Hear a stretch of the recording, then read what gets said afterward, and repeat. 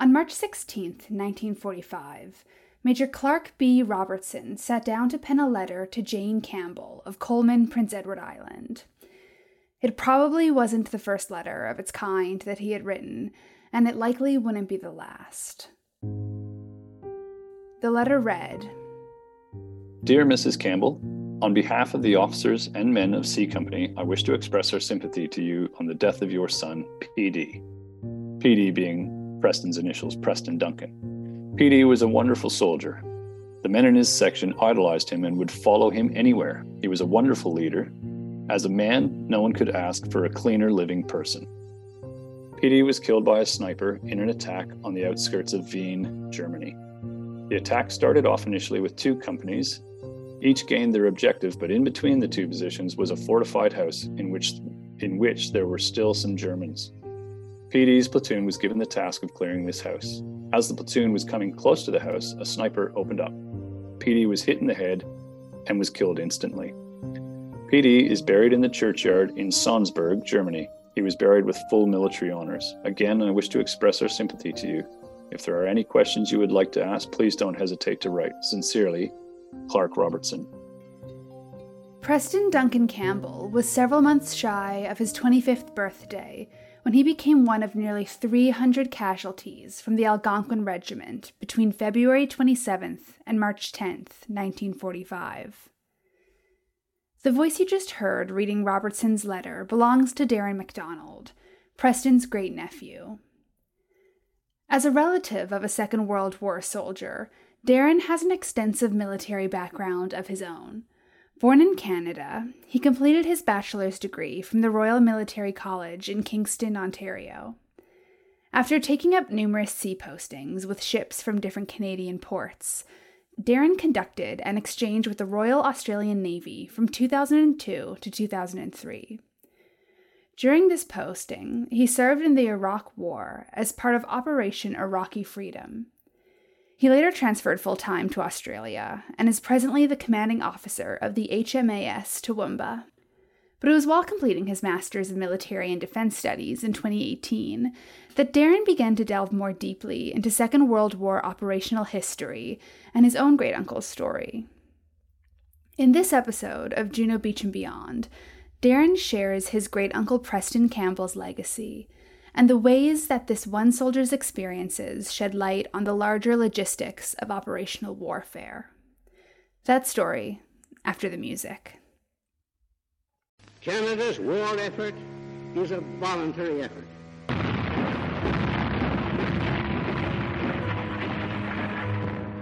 The sad thing was, we knew before anyone else when a ship went down.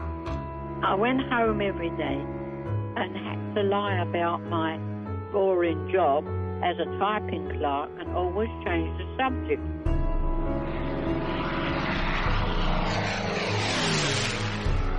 If the British Empire and its Commonwealth last for 1,000 years, men will still say, this was their finest hour. Growing up on Prince Edward Island, Darin remembers that a photo of his great-uncle Preston always had a place of honor in his grandmother's home. She was clearly incredibly proud of her late brother, but seemed hesitant to talk about him in too much detail. Darin was left curious about who this man in the photo was and what he had achieved during the war. So my father was one of the younger members of that family, and they had 9 kids eventually. And so I think by the time my dad came along, he was born in 1950. The war had been over for 5 years. You know, by the time he had sort of come of age to be, you know, talking about this kind of stuff, you know, the war had passed, people had sort of moved on, and perhaps he just wasn't that interested in himself. I subsequently come to find out he was, but it just took someone to delve into it a little bit to sort of open his mind to it. So my great uncle Preston was sort of revered by the family, but no one could really tell us what he did. And so my curiosity just was never satisfied by the fact that no one in my family had any real idea of what had happened, how he had been killed, where he had fought, who he had fought with, you know, all the sort of things that were of interest to me. And that was just, I guess I just sort of thought I would never know much more about it. And then I suppose many, many years later, having completed my master's in military and strategic studies, and I really sort of delved back into reading a lot of World War II history. I started to learn a lot more about what the Canadian Army had done in Northwestern Europe in particular, and in the Italian campaign for that matter. And so it led me to reopen this sort of avenue of inquisition. Darin spent his childhood and much of his young adulthood not knowing much about Preston. He had done a little bit of digging around 2008, but by the time he was completing his master's a decade later, a lot more historical documentation about the war had been digitized and made accessible to the public. This opened an opportunity for Darin to learn about his great-uncle's past and find some answers. He began with Preston's service file, then moved on to his unit, the Algonquin Regiment's war diaries. Soon, he was down a rabbit hole, not only about Preston's life, but the larger military operations that he eventually participated in. So, who was Preston Campbell before the war? I wish I knew more, to be honest, but I don't know a whole lot. He was the son of a farmer. He was the only son of Jane and Rankin Campbell, who were my father's maternal grandparents. And so they had two children. They had Mary, which was my grandmother, and they had Preston, who was about 10 years younger than Mary. And so as the only boy, he was expected to just take over the farm. And indeed, his schooling, I think, really suffered. I think he started school quite late, and eventually he only ended up finishing year 4. Grade 4 was as far as he went. And by that point, he was already 13 years old. And I think his dad said, right, that's enough for you, back to the farm. And so one of the lingering stories, which I've not really been able to verify, but there's probably a shred of truth to it, was that one of Preston's desires for joining the army eventually when war broke out was just to get away from the farm, because it's all he had ever known. So like many others of his generation, thought, won't this just be a grand adventure? But finding Preston's service file threw this suspicion that he had joined up to get away from the farm into question. Preston enlisted on October 30th, 1941, when he was 21 years old. Now, if he had been desperately eager to get away from the family farm, he would have been old enough to do so as soon as the war broke out. Instead, he waited roughly 2 years. Sure, and this was, to me, one of the great answers to my boyhood questions, was discovering how he actually enlisted. And that came about, the way I was able to finally find this information was through ancestry.ca. I was able to get hold of his service records, and through painstakingly kind of piecing it together, you sort of end up with this chronology of his service life. But there's still a lot of deep research that you have to do into it, because there's all kinds of acronyms and jargon that is just not, you have to sort of go, well, what is this? And Google search various acronyms that you end up going, oh my God, okay, that's what that is. But the sort of very first piece and the most important piece of the puzzle was his enlistment paperwork. And he enlisted on the 30th of October, 1941, but it was as a result of the National Resources Mobilization Act. Now, this was something that for me was a bit of a revelation. So for a couple of reasons. One, that he didn't just wander off and join the army. He was a conscript. And that has a profound difference in context to the story that I'd sort of always been told, the old wives' tale that, yeah, he just wanted to get away from the farm, which may have been true, but it was 1941 by this point. The war had already been going on for over 2 years. So, and he was 21 years old by this point. So if he had wanted to enlist, could have done it 2 years earlier without any problem when the war initially broke out, because he was born in 1920. So he was right at that age. So when the war broke out, he was 19 years old. By this point, he's 21 and he's a conscript. And the National Resources Mobilization Act was something that I didn't know a lot about. And I had a degree in military history and political studies, and graduated from the Royal Military College of Kingston, Ontario. you would think that this would be something that someone like myself with my education background would know a lot about.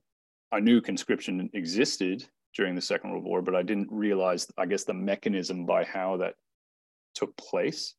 And so just seeing that paperwork and then doing my research on, okay, well, what was this act? What did it actually involve? Just really opened my eyes to, wow, what was really going on. So the truth about Preston's enlistment likely lies somewhere in the middle.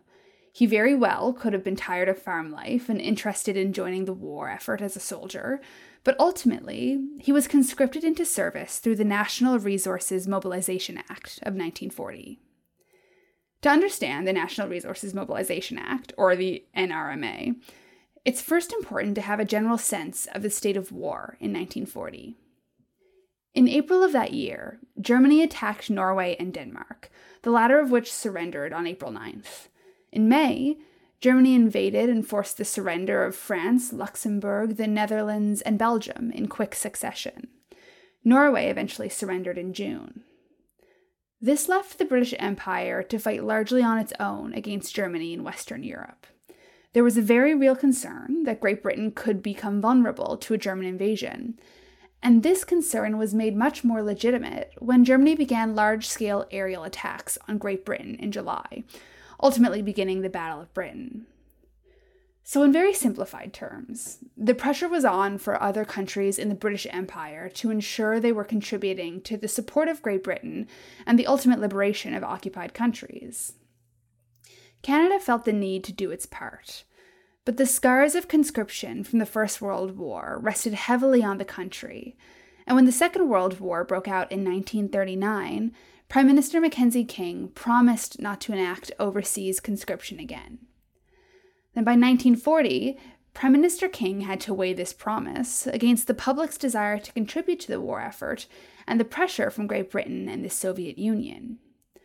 So on June 21st, 1940, Parliament passed the National Resources Mobilization Act. Effectively, the NRMA allowed the government to requisition the property and services of Canadians for home defense. Canadians could be conscripted to serve on the home front. So the NRMA is this conscription process, but anyone who's conscripted under it is not forced to do service overseas. They basically do their, what initially was 4 weeks of training, eventually grew to 4 months of training. And then they just serve in a home defense unit, or they go back to civilian life, even if there's no unit for them, but they're not obliged to serve overseas. And so that's how Preston was ended up in a military outfit. How did learning that Preston was technically conscripted change your boyhood understanding of his story? Yeah, fundamentally changed my understanding of his story and many others. And this has been, I think, for me, one of the great aspects of this research is that through one man's story, I've uncovered so much about how the army was organized, how it was fed, how rations worked, like how the pay system worked, but also at the sort of grand strategic level, what were some of the political decisions that were being made and how it played down right to the very bottom level of an individual soldier. So his story is one of, millions that would have been very similar, but it fundamentally changed my outlook on and started to open up my understanding of how this came about, how he ends up serving in a military unit from Northern Ontario eventually, even though he's a farmer from Western Prince Edward Island.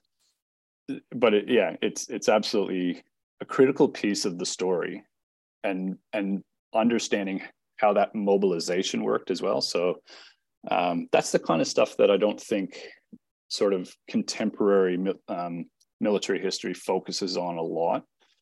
We tend, and my experience going to my education at the Royal Military College was very much like this. It was either focused at the grand strategic level of decisions being made by cabinet in Ottawa, or it was focused at the ultra tactical level about, certain rifles or certain pieces of equipment that were made in Canada or, and how they changed the war. The bits in between, logistics, mobilization, how the army was organized, how the Navy was building ships, where did it all come from?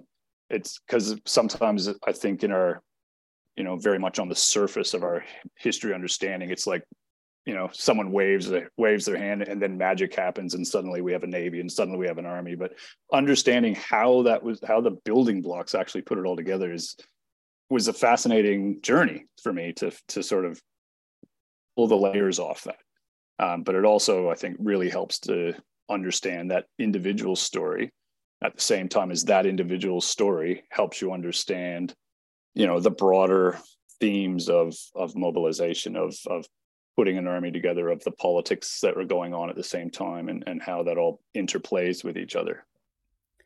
Preston began his basic training course on November 1st, 1941, at No. 62 Canadian Army Basic Training Center in the converted Beech Grove Inn in Charlottetown, PEI. But shortly after his training started, Preston became very ill with a respiratory disease. He spent a month in hospital and was granted sick leave after that. And as a result of his illness, it took Preston 194 days total to complete the necessary 44 days of basic training. After finally completing his training requirements, Preston was allocated home defense duties as a gunner in the Royal Canadian Artillery. So what would his responsibilities have been during his time as a gunner? It's not entirely clear, although I think, again, if you think about the fear of the time was this invasion fear, right? So whether that was the UK, the British Isles, or because the Battle of the Atlantic is raging as well, and there's ships being sunk off Halifax Harbor, no one really knows to what extent I think the war is going to start to encroach upon Canada's East Coast. And so he gets posted to the 21st Anti-Aircraft Regiment as a gunner after finishing all of his anti-aircraft training, which comes after basic training.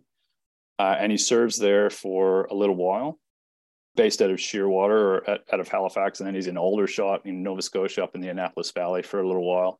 In each of those places, serving in different units and doing different bits of training in the home army or the Canadian Army at home, which is what it was called, very distinct from the Canadian Army overseas.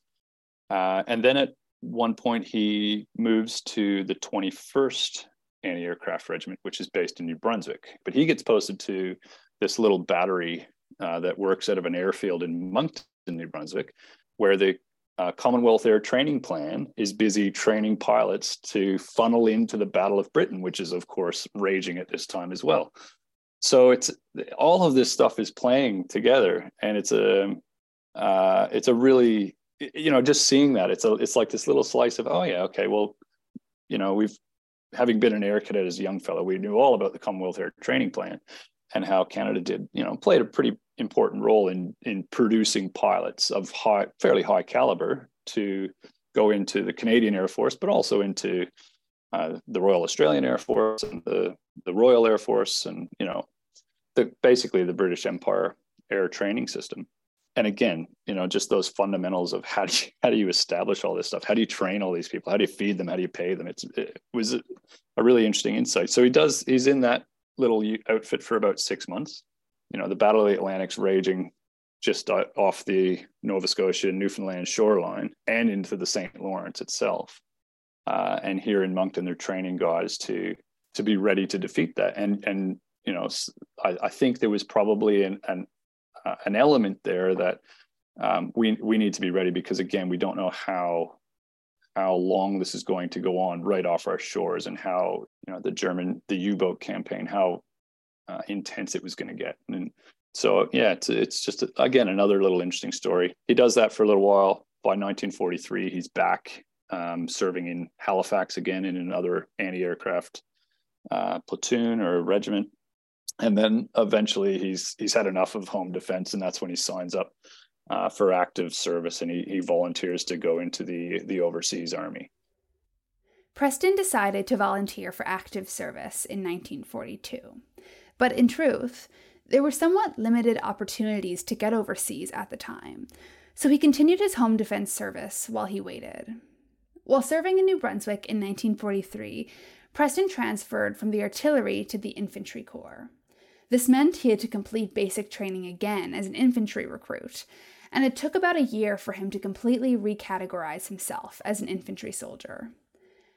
This switch could mean a bunch of things, but in part, Preston could have been growing bored of his home defense duties, and the infantry represented a better chance of getting overseas faster. I think there's probably a couple things, and there's very little in the service records to indicate why he makes that decision. But I think it just basically probably came down to a couple of things: money, because they made more money in the active army overseas. Probably a bit of an adventure. He'd been doing the home defense army now for about 2 years, bounced around between Aldershot, Halifax, Moncton. It probably was not a whole lot going on, obviously, because there was no German aircraft to knock out of the skies. So he's probably just a bit bored and thinks, well, I've done all this training. Why not go serve overseas? But I think also, by the time he makes that decision in 1943, you're about to get Canadian divisions fighting with the invasion of Sicily, right? So it's becoming a lot more real for the Canadian Army at that point. And so, there's probably an aspect of, okay, hey, I can actually get overseas and get into some action here now, because, for the previous 2 years, there was no theater for Canadians to be fighting in, really, unless you were in the Navy or in the Air Force. So for the Army, sitting at home, those 2 years were probably fairly long and waiting for something to happen or waiting for the war to end, and neither of those things happened. So I think there was probably elements of all of that played in his decision. It took about 6 months for Preston to get overseas. Eventually, though, he departed for England on August 4th, 1944. By the time he arrived, the D-Day landings had already taken place, and the fighting through Sicily had largely wrapped up. But there was much more fighting to do, and Preston was situated into a pool of reinforcements who were to be divvied up into different regiments wherever they were needed. This is one of the other, I suppose, things that you don't normally read about. It doesn't make for exciting reading, but for me, it was kind of like, I actually like reading about that. But it's how those reinforcements then get funneled into the various fighting formations to just backfill the casualties, because the casualties, obviously coming out of the Normandy campaign were quite high. And then they had this period of really rapid movement and mobility across France as France is liberated, and the Germans had sort of retreated all the way into Belgium and the Netherlands, which is land that's very easy to defend. And so eventually he gets funneled into one of these units, and it just happens to be the Algonquin Regiment that he gets funneled into. So he's placed as a reinforcement with the Algonquin Regiment, which had already been fighting through France and Belgium for months. From what Darin has been able to uncover in his research, Preston was taken on strength with the regiment on September 13th. That night, the Algonquin Regiment was tasked with being the first battalion to cross the Leopold Canal in Belgium and establish a defensive perimeter. The Algonquin Regiment at this point, with their division, they're part of the 10th Infantry Brigade, which is part of the 4th Canadian Armored Division. And so that division has one brigade of armored and one brigade of infantry designed to operate in a sort of mobile fast attack method. And they find themselves in Belgium trying to get across canals, not the ideal place for tanks to fight. So it's almost, and this is one of the things they learn, it's a misuse of that fighting formation. But the place where he joins is at a place called Moorkerk, and that is a little town in Belgium, just to the east of Bruges, which is a famous old medieval city in Belgium. And it sits on a canal, and the canal is called the Leopold Canal, obviously named for one of the Belgian kings, King Leopold. And that's his first battle. He arrives on the 13th, and literally that night they're attacking the Leopold Canal to break into what is known as the Breskens Pocket, which is the last bit of resistance on the southern flank or the southern bank of the Scheldt River. It's a night attack across what turns out to be a double canal. They haven't really done a whole lot of reconnaissance. So they're not really familiar with the area. They don't really know where the German positions are, and they don't really know how much strength is on the other side that they're going to fight. They get these combat boats that they have to take down into the canal, paddle their way across, then climb up a steep bank on the other side, down a steep bank across another canal, and then finally into the objective area of Moorkerk. It all starts to go wrong right from the beginning. They're late getting started. which means the bombardment of artillery that was going to, preclude their arrival into the town is already long gone by the time they get across the canals. They don't send boats back to pick up the reinforcements for the next battalions to come across, so they're over there on their own and they get isolated. And the German soldiers are very, very good defenders. They're really good at organizing themselves. They're tactically very mission-oriented, so they can quickly refocus from being on the offensive to the defensive. They can organize themselves into little battle groups. It's part of their training, part of their doctrine that made the German army so formidable. And they just start infiltrating behind the Canadian lines, cut them off from their ability to retreat back. They have a whole long night of fighting, and eventually they have to retreat the next morning. A fascinating little battle, because it really is the start of the Breskin's Pocket or the Scheldt campaign. And it's a disaster, an unmitigated disaster. And that was Preston's first taste of combat. And I can just imagine the fear, the terror, the confusion. He doesn't know anybody. He's just arrived as a single recruit. He hasn't trained with these people, and he's thrown into the mix of it at night. Bad communications, under artillery fire, Germans getting in behind your lines. It would have been an absolutely hellish night. While conducting research on Preston's story, Darin came across a book called Warpath, The Story of the Algonquin Regiment, 1939 to 1945, written by Major G.L. Cassidy of the regiment. One of the company commanders from the Algonquin Regiment who made it through the war and went back, and he stayed in the service. Major Cassidy is his name. But he writes this book, and he does it really soon after the war. And he also made loads of sketches, little battle maps, and all through the war, and he kept them. And then he writes this book when he gets back to Canada.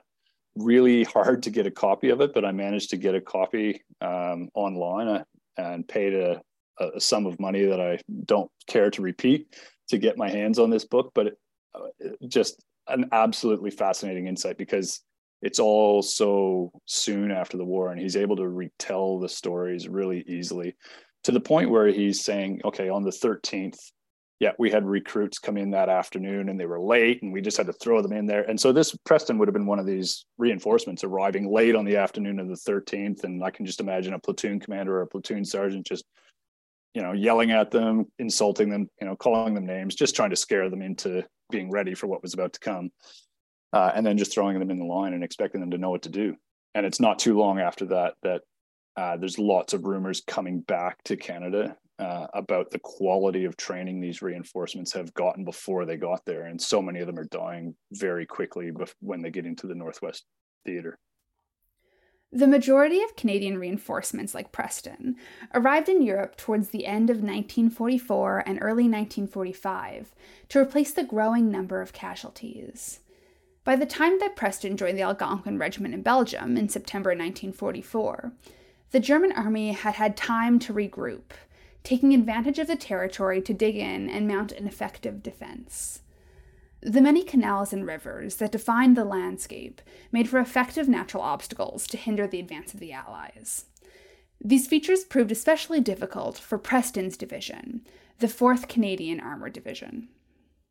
So I mentioned Merkirk, and that's the opening campaign of the Scheldt Pocket. And then his division, the 4th Division, it being an armored division, they sort of realized, okay, this isn't good country for an armored division to fight in, right? It's got canals everywhere. The tanks have to follow the roads because the ground's all too wet and soft. Therefore, they become easy targets.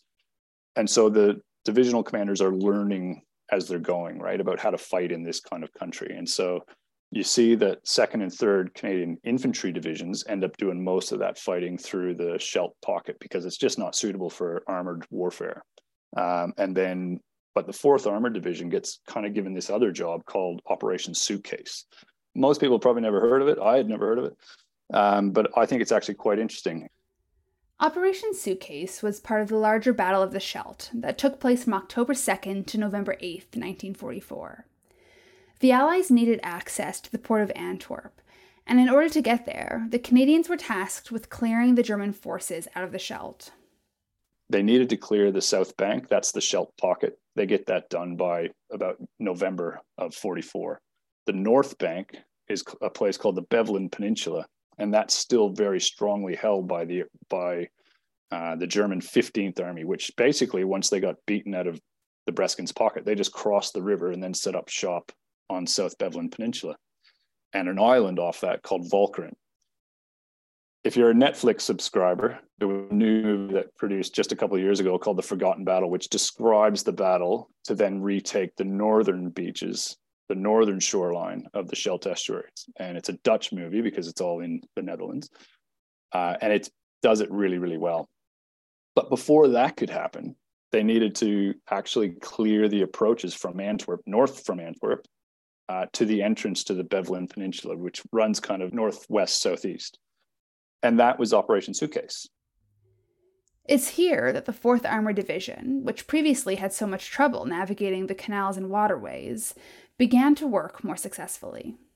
And so the 4th Armored Division is put into a position where they can use their tanks, they can use mobility, and they start to operate very differently. And they basically, rather than having an armored brigade and an infantry brigade, they actually break the division into 2 battle groups of combined armored and infantry. And this is the start of the Canadian Army, I think, really starting to learn how to use armored and infantry together to fight through places north of Antwerp, into a town called Bergen op Zoom, and then into Steenbergen. And once they've gotten to Steenbergen, basically the 15th Army is forced to retreat because they've been outflanked. The battle on Walcheren Island has gone the way of the Allies, and that part of the Netherlands is finally cleared of German 15th Army, and they can start to reopen Antwerp. And by the 26th of November, the first Allied ship enters the port of Antwerp. And they didn't think they would actually get it done in 1944. That's because of the strength of the German fortifications and the German defenses around that part of the Netherlands. So it's a really interesting and probably not very well known part of the Canadian Army's history in Northwest Europe. By the time Operation Suitcase ends, winter begins to set in, and the 4th Armored Division has a relatively quiet period, occupying the area around Nijmegen in the Netherlands. That's all supposed to change in January 1945 with Operation Veritable. The plan was to clear the west bank of the Rhine of all German opposition. The operation was meant to begin in January, when tanks could move more easily over the frozen ground. But as a result of delays, the operation was pushed to mid-February. So Operation Veritable has a small Canadian participation in it, but not a lot.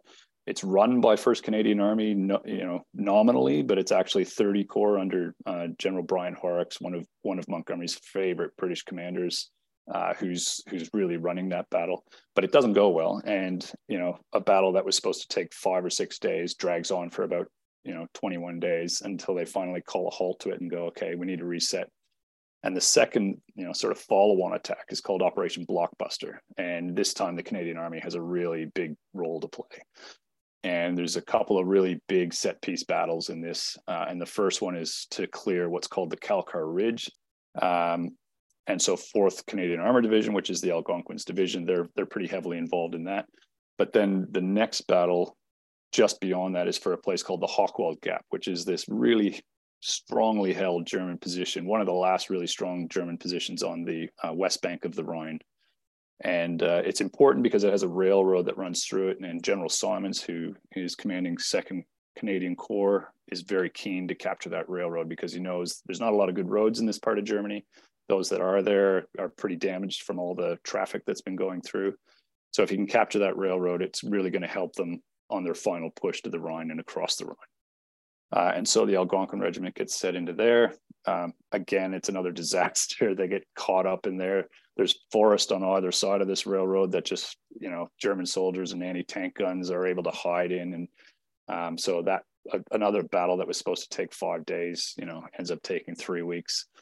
But they finally get through there. And then, the last town they need to capture is a place called Xanten. But Xanten is a fairly major town, and the bridge goes over the Rhine from Xanten. It's one of the only bridges that's still intact across the Rhine. So it's a really important strategic point for them to capture. Just in front of Xanten, there's a couple towns. One of them is called Veen, V-E-E-N, and that town is really strongly held by the last remnants of the German forces on this side of the Rhine. And this is the German parachute army. So these are paratroopers, they're fanatics, they're really highly trained, they're very good marksmen, and they put up a really strong defense. So this is the battle, one of the very first battles that I ever was able to read about that I knew Preston had fought in, because it's the one that was in the war diary that sits on the Juno Beach's website. And so what we know is that there was a number of buildings. So this becomes more of like urban fighting, even though it's just a fairly small town. Preston's platoon was engaged in this urban fighting. It's at this point that they're given the directions to move forward and clear any remaining German soldiers from one of the nearby buildings. As he approached the house, a hidden sniper opened fire, hitting Corporal Preston Campbell in the head and killing him instantly. You know, the attack goes into vain on the 7th of March. He's killed on the 8th of March. And on the 9th of March, the Germans that were holding that town, before they can be overrun, actually just retreat, and they retreat across the bridge. And Vane is captured the next day, followed by Xanten, and then the Allies are across the Rhine. So he was, you know, within about 3 days or 4 days of being, you know, surviving long enough to actually cross the Rhine into the German heartland, but he doesn't quite make it. Preston was initially buried in a churchyard in the nearby town of Salzbeck, Germany. He was later exhumed and transferred to his final resting place in Groesbeck War Cemetery in the Netherlands. In the years and decades after the war ended, nobody from Darin's family had ever had the opportunity to visit Preston's grave. So, when Darin was immigrating to Australia to serve full-time in the Royal Australian Navy, he and his wife took some time to travel through Europe and seek out Preston's final resting place. When you're seeing Preston's grave for the first time, what kind of feelings come up for you? I'm sure you can imagine. I mean, you know, I'd been a commissioned officer at that point for, 13 years by that point. So I had pretty strong connections to military service. And so, yeah, I guess just emotions of pride, thankfulness, sadness, because there's just the sheer number of headstones. It's mind-boggling, and they're all across Europe. This is Groesbeek is just one of many. And what really struck me, I think, was seeing how many of his company and his regiment from the Algonquin Regiment had been killed just in those 3 days around the Battle of Wien, where he was killed.